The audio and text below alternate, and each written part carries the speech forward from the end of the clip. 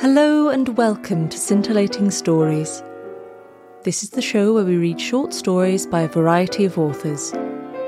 Today we're reading a fairy tale by Oscar Wilde about a city with a golden benefactor and a loyal friend. The Happy Prince by Oscar Wilde. High above the city, on a tall column, stood the statue of the Happy Prince. He was gilded all over with thin leaves of fine gold. For his eyes he had 2 bright sapphires, and a large red ruby glowed in his sword's hilt. He was very much admired indeed. "He is as beautiful as a weathercock," remarked one of the town councillors, who wished to gain a reputation for having artistic tastes. "Only not quite so useful," he added, fearing lest people should think him unpractical, which he really was not. "Why can't you be like the Happy Prince?" asked a sensible mother of her little boy, who was crying for the moon. "The Happy Prince never dreams of crying for anything." "I'm glad that there is someone in the world who is quite happy," muttered a disappointed man as he gazed at the wonderful statue. "He looks just like an angel," said the charity children as they came out of the cathedral in their bright scarlet cloaks and their clean white pinafores. "How do you know?" said the mathematical master. "You've never seen one."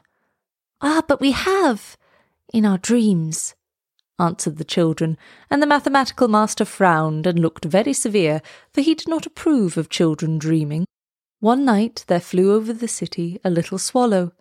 His friends had gone away to Egypt 6 weeks before, but he had stayed behind, for he was in love with the most beautiful reed.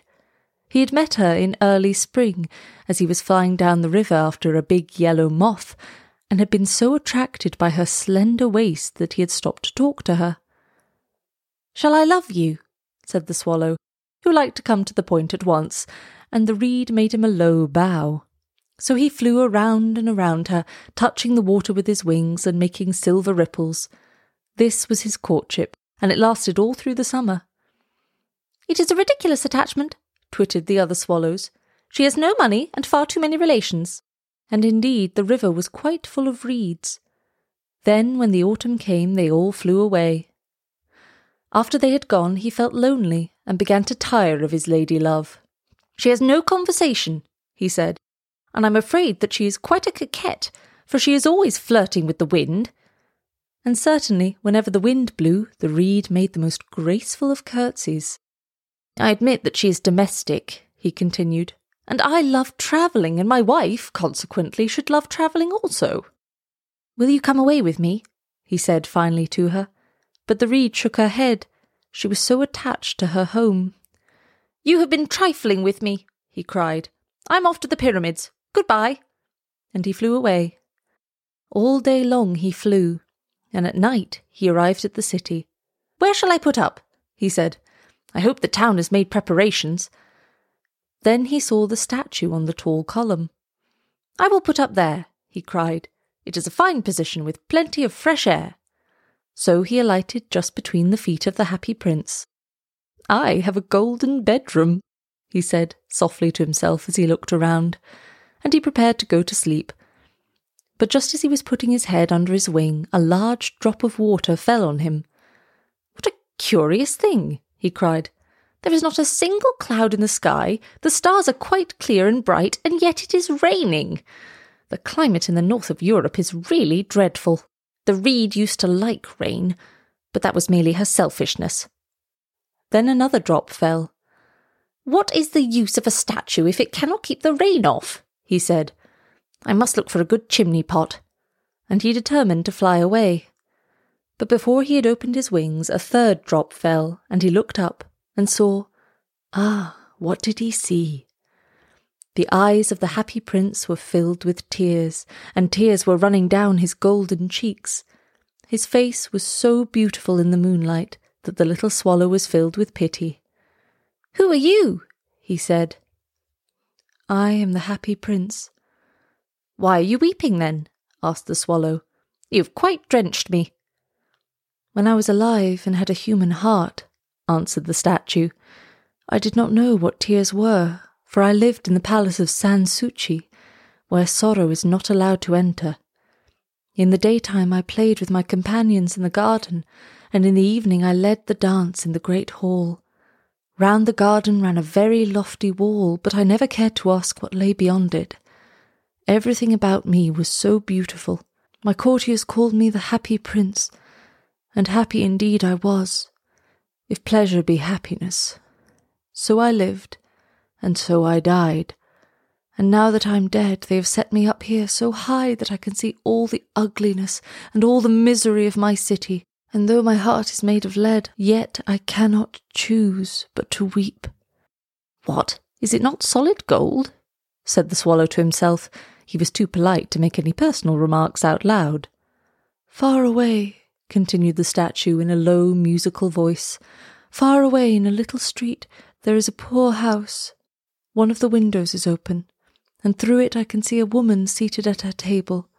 Her face is thin and worn, and she has coarse red hands, all pricked by the needle, for she is a sea mistress.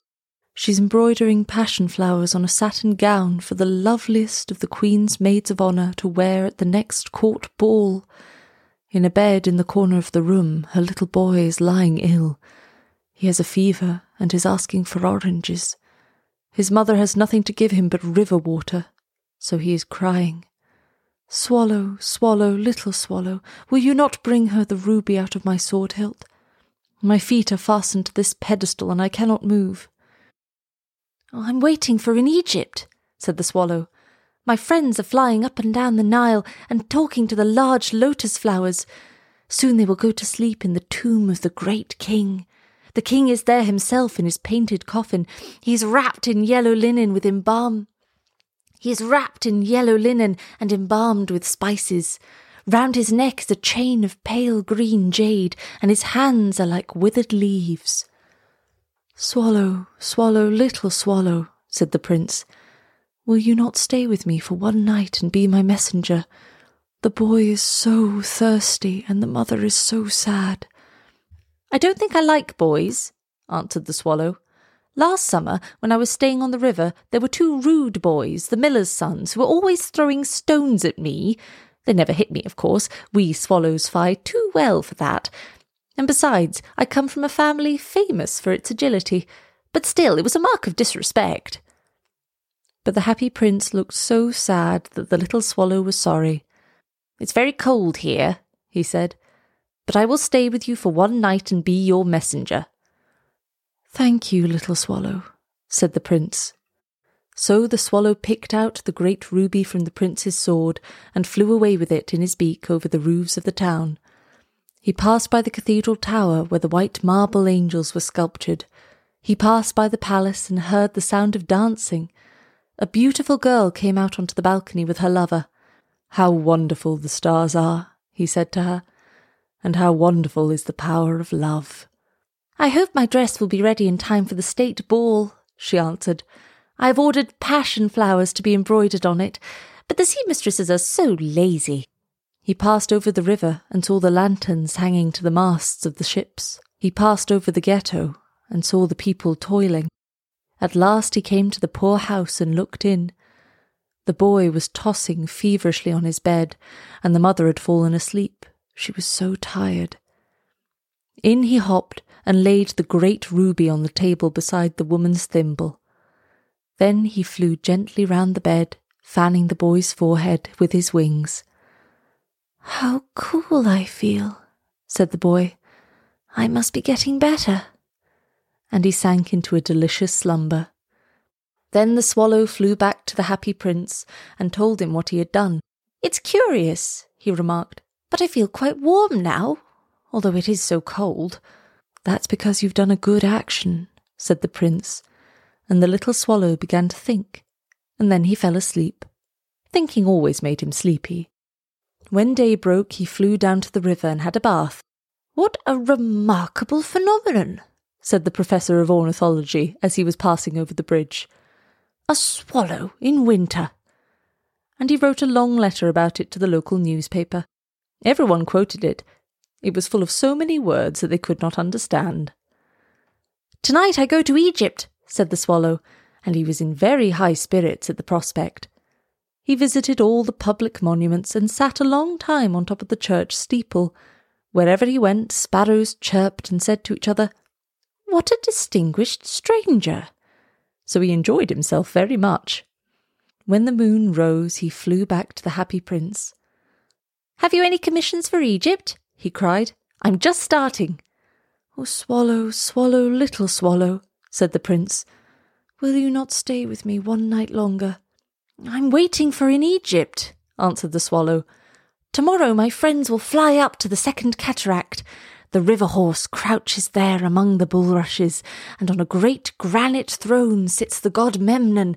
All night long he watches the stars, and when the morning star shines he utters one cry of joy, and then he is silent. At noon the yellow lions come down to the water's edge to drink. They have eyes like green beryls, and their roar is louder than the roar of the cataract." "Swallow, swallow, little swallow," said the prince. "Far away across the city I see a young man in a garret. He is leaning over a desk covered with papers, and in a tumbler by his side there is a bunch of withered violets. His hair is brown and crisp, and his lips are red as a pomegranate, and he has large and dreamy eyes. He's trying to finish a play for the director of the theatre, but he is too cold to write any more. There is no fire in the grate, and hunger has made him faint." "I will wait with you one night longer," said the swallow, who really had a good heart. "Shall I take him another ruby?" "Alas, I have no ruby now," said the prince. "My eyes are all that I have left. They are made of rare sapphires, which were brought out of India 1,000 years ago. Pluck out one of them and take it to him.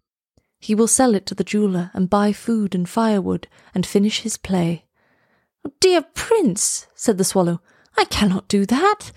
And he began to weep. "Swallow, swallow, little swallow," said the prince, "do as I command you." So the swallow plucked out the prince's eye and flew away to the student's garret. It was easy enough to get in, as there was a hole in the roof. Through this he darted and came into the room. The young man had his head buried in his hands, so he did not hear the flutter of the bird's wings, and when he looked up, he found the beautiful sapphire lying on the withered violets. "I'm beginning to be appreciated," he cried. "This is from some great admirer. Now I can finish my play." And he looked quite happy. The next day the swallow flew down to the harbour. He sat on the mast of a large vessel and watched the sailors hauling big chests out of the hold with ropes. "Heave ahoy!" they shouted as each chest came up. "I'm going to Egypt!" cried the swallow, but nobody minded, and when the moon rose he flew back to the Happy Prince. "I'm come to bid you goodbye," he cried. "Swallow, swallow, little swallow," said the prince, "will you not stay with me one night longer?" "It is winter," answered the swallow, "and the chill snow will soon be here. In Egypt the sun is warm on the green palm trees, and the crocodiles lie in the mud and look lazily about them. My companions are building a nest in the temple of Baalbek, and the pink and white doves are watching them and cooing to each other. Dear prince, I must leave you. But I will never forget you, and next spring I will bring you back 2 beautiful jewels in place of those that you have given away. The ruby shall be redder than a red rose, and the sapphire shall be as blue as the great sea."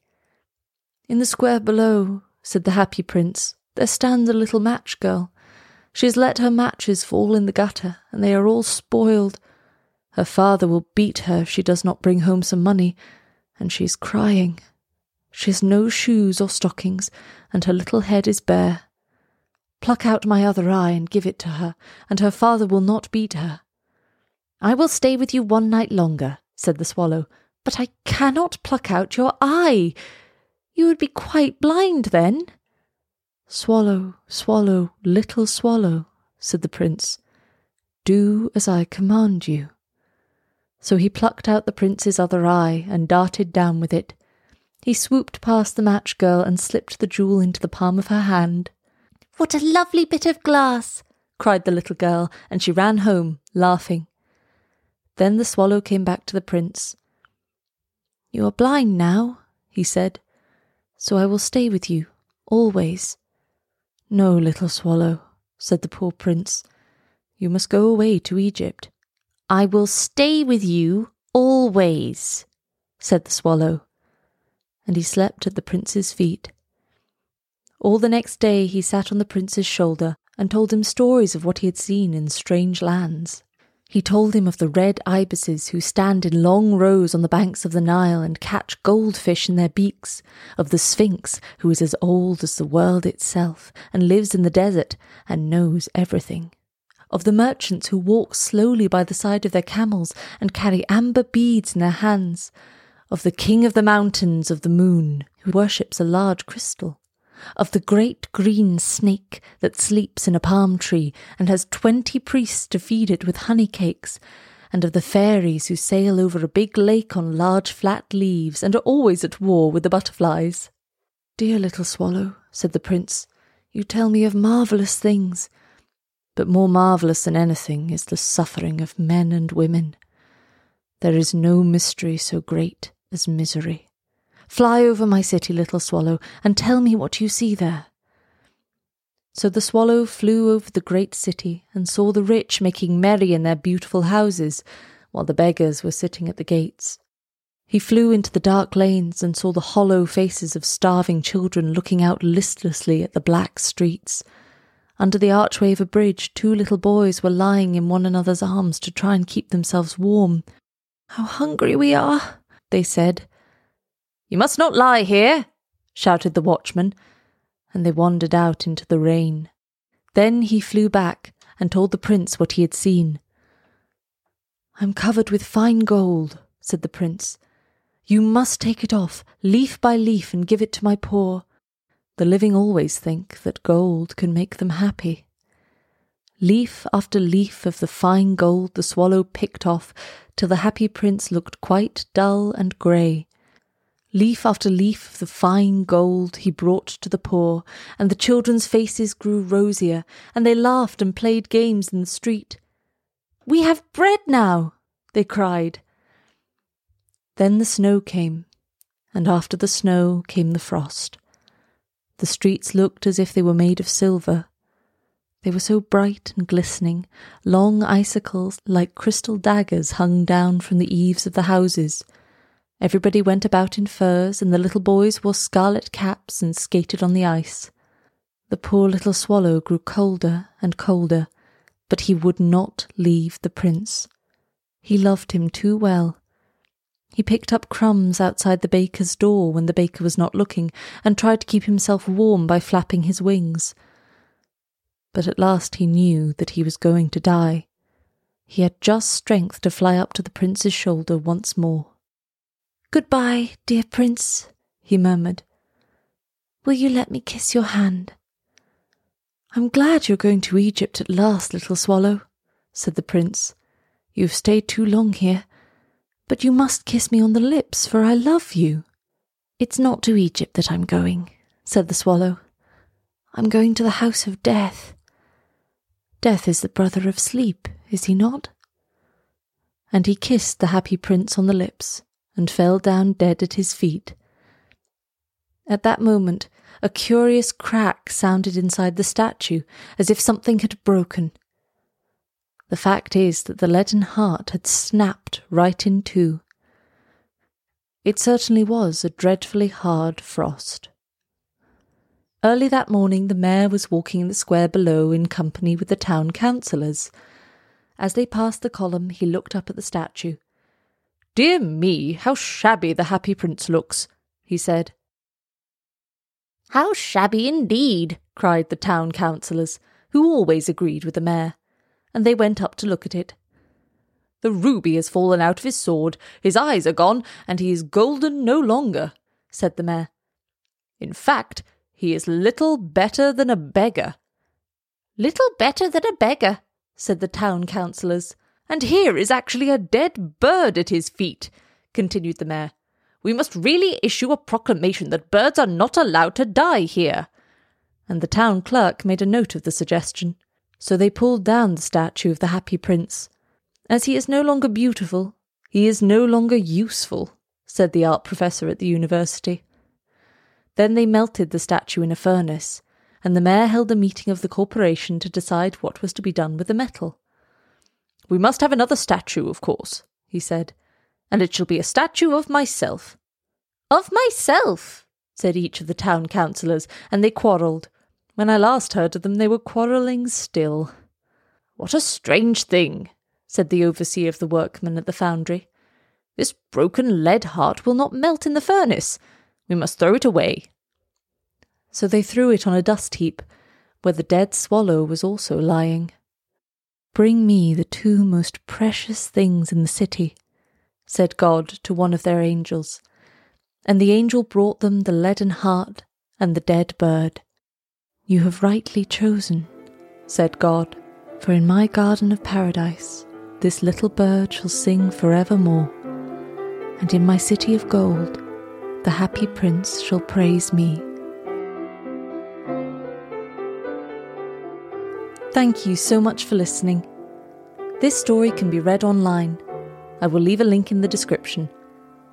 If you want to suggest or submit a short story or a subject you'd like us to cover, then contact us through our Facebook page or Twitter, and subscribe if you would like to hear more. This has been a Yorick Radio production,